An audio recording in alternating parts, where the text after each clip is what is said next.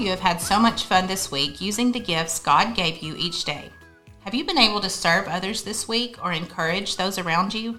Do you feel like one of those gifts comes easier to you than the other? Maybe the next two gifts we talk about this week fit your personality better. Let's see what the next gift is. Today is another fun gift God gives us, and just like every other gift, each of us can do it in lots of different ways.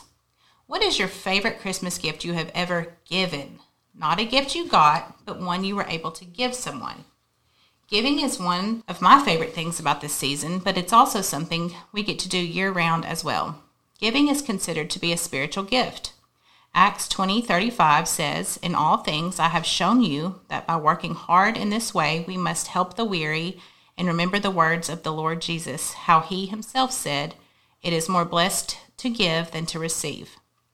God is reminding us in this passage that giving is so important not only for the one who receives the gift, but it's actually a big blessing for the one who gives.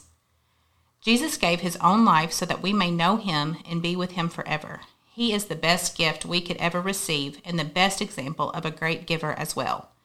Since Jesus gave us such a wonderful gift by going to the cross, we should be inspired to give to those around us as well. And the real truth is that everything you have was given to you by God anyway, so if he asks us to pass along what he has blessed us with, I think it's pretty important that we should try and do just that. What is a way you and your family can give to someone this Christmas? Sit down with your family tonight and come up with a plan and bless someone. I promise you they're always blessed when you are giving and blessing others, just like the verse in Acts says. Thank God for all he has given you today, especially for the greatest gift of all, his son, Jesus Christ.